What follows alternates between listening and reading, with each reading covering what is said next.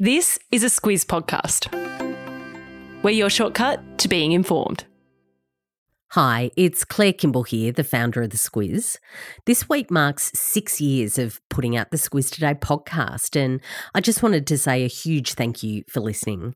If you love what we do, and we hope you do, please tell your friends about us. It's all the birthday present we could ever need. Good morning, I'm Alice Dempster. And I'm Claire Kimball. It's Tuesday the 18th of July. In your Squiz today, Iran's fresh crackdown on women, South Korea's floods turn fatal, a big day for the voice to Parliament, and flying in style. This is your Squiz today. The Iranian government has kicked off a new push for women to follow the country's strict hijab rules. State media says the country's morality police will be back on the streets on foot and in vehicles to ensure women are wearing the mandatory head coverings in public. Anyone not following the rules will be given a warning, but reports say that police also have the power to introduce those breaking the code to the judicial system. Yeah, and if all of that is sounding a bit familiar, it's because it's linked to the death of an Iranian woman, Mahsa Amini. She was 22 years old when she was killed in September last year. We spoke about it a lot on the podcast. We did a Squiz shortcut on it, and that's because it was a really big deal in Iran. She was detained for allegedly wearing her hijab incorrectly, and she was detained. She died in detention, and her death was believed to have been a result of a police beating. But Iranian authorities denied that. It kicked off, though, massive and violent protests right across the country. Yeah, people were protesting against the hijab rules and also against the morality police, and they stopped their patrols as a result of that. The protests were, like you said, Claire, huge. And to put that into context, data from an Iranian human rights agency said that as of April this year, 537 protesters and 57 police officers had died. And that's in addition to an estimated 19,200 people who were arrested. Yeah, it's been a really big deal in Iran. The whole situation was regarded to have been the biggest threat to Iran's government since the 1979 revolution, when the current regime came to power. Things eased over the last piece of time, but the protests have never really stopped. Iranian women continued to break the rules this year by not wearing those head coverings in public, but experts said that it was only a matter of time before the authorities began another crackdown. And they've started that in a few ways. They've put up billboards telling women to follow the rules. They've installed surveillance cameras to watch people, and also closed businesses of those that have been serving women who are breaking the law. There's also been some action in the courts, but it hasn't been enough for hardline Islamists. They've been leading the push for more action from the morality police, and that's now coming. After the events of the last year, it's fair to say the world's eyes are on Iran, fearing yet another violent crackdown. And if Squizzers want to listen to that shortcut you mentioned, Claire, on Mahsa Amini and the background to those Iranian protests, I'll pop the link to it in the episode notes today. Claire, you mentioned this briefly in the podcast yesterday. Parts of South Korea are experiencing severe floods that have claimed the lives of at least 40 people, and that death toll increased yesterday. These are torrential rains that have been lashing parts of the central and southern regions of South Korea since Thursday last week, and one of the hardest hit cities is Cheongju, where vehicles were trapped in a tunnel, and that filled up with water after a river levee broke. It's a recovery effort there rather than a rescue operation, sadly.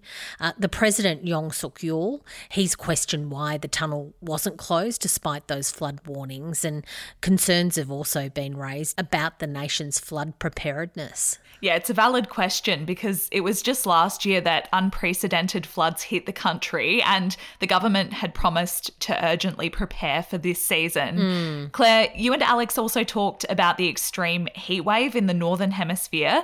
That's ongoing and it's getting worse in some areas. Officials say China has recorded its highest temperature ever, with Sanbao in the western Xinjiang region reaching a sizzling 52.2 degrees Celsius.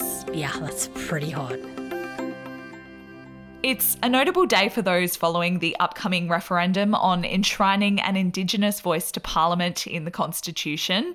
The Australian Electoral Commission will publish the yes and no campaign's talking points on why we should or shouldn't support the proposed change today. So that legislation went through Parliament almost a month ago, and MPs from both sides of the debate had 4 weeks to submit their homework. Mm-hmm. They did that yesterday. They've submitted separate, unedited and unformatted documents. They're going to be uploaded by the Electoral Commission today on their website exactly as they have been received. And what happens next is we'll get those words in a pamphlet that's being mailed to all Aussie households ahead of the referendum. And as for when that vote will be, PM Anthony Albanese yesterday said that he won't make that announcement early next month, as many expected. He says the date will be revealed closer to the time because it doesn't need to be that very long campaign. That was his quote. All we've been told is the vote will take place between October and December this year. This week, our podcast is brought to you by Aware Super. Sometimes it can feel like retirement is a long way off, but whether it's 2 years or 20 years away, it's important to make sure your super fund is working for you. Aware Super is one of Australia's largest super funds and offers heaps of free tools and tips on its website for Aussies looking to get their super sorted and put a plan in place for their retirement. Read the PDS and TMD at aware.com.au. If all of that is enough to make you think about booking a holiday, it pays to do your homework. And unless you're flying at the pointy end of the plane, you might be interested to know that Jetstar has emerged as the squishiest carrier. Yeah, that's from a comprehensive overview of airline seat dimensions that's been carried out by Nine's Traveller site. Legroom is measured by something they call seat pitch. It's the distance between a point on your seat to the same point on the seat in front of you, and Jetstar's usual pitch is 76.2 centimetres. The 0.2 is very important when you're flying economy. That compares to Japan Airlines. It has 83.8 centimetres. As for width on Jetstar, you're going to get 43.2 centimetres. Qatar Airways has come ahead of that, almost 5 centimetres more at 48 centimetres on some of their flights. That is very important information to know, Claire. Analysts also say that no matter who you fly with, economy will be getting more cramped because more flights are filling up. So it's a good reminder to take a deep breath and be thoughtful about the armrests. Yeah, the battle over the old armrest. Claire, I'm not entirely sure about this one, but food scientists who are working in the meat replacement industry have figured out something crucial about regular meat's flavour. Well, Alice, as someone who has 2 to 3 preferred butchers, I'm all about this breaking down what makes meat delicious. Regular meat's fatty flavour is the thing that these sort of fake meat, plant-based meat, whatever you want to call it, are trying to generate. Scientists say that they now know how to replicate that flavour because it really is the flavourful part of meat, and they reckon that it could be a good thing when it comes to these animal-free meat opportunities. Yeah, they say that taste, texture and the nutritional value of alternative meats are becoming more important to consumers. Would you try one of these, Claire? Yeah, absolutely try it. Still probably go back to the usual meat though. I don't know. We'll see.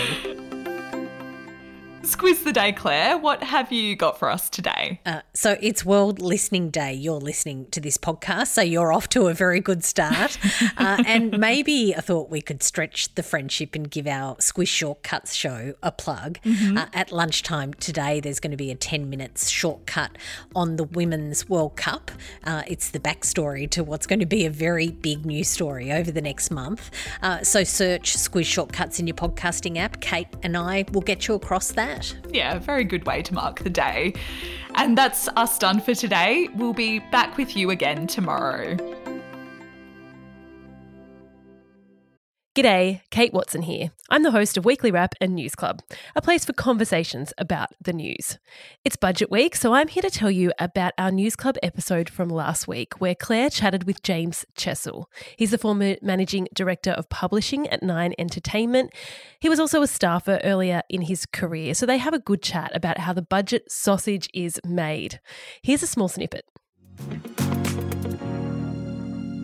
The most important policy or set of policies the government will announce every year. So it's important that it's not announced willy-nilly, although they do leak a fair amount of it. Yeah. And there is a famous time when Laurie Oakes, the Nine journalist, got his hand on the budget papers the day before the budget and was able to print. Such an incredible story. Was able to print a lot of it, which was, absolutely amazing. But the other thing is, a lot of what the Treasurer will announce has the ability to move markets, direct impact on businesses and other organisations. So, there does need to be some rigour and confidence that it will be handled in an appropriate way.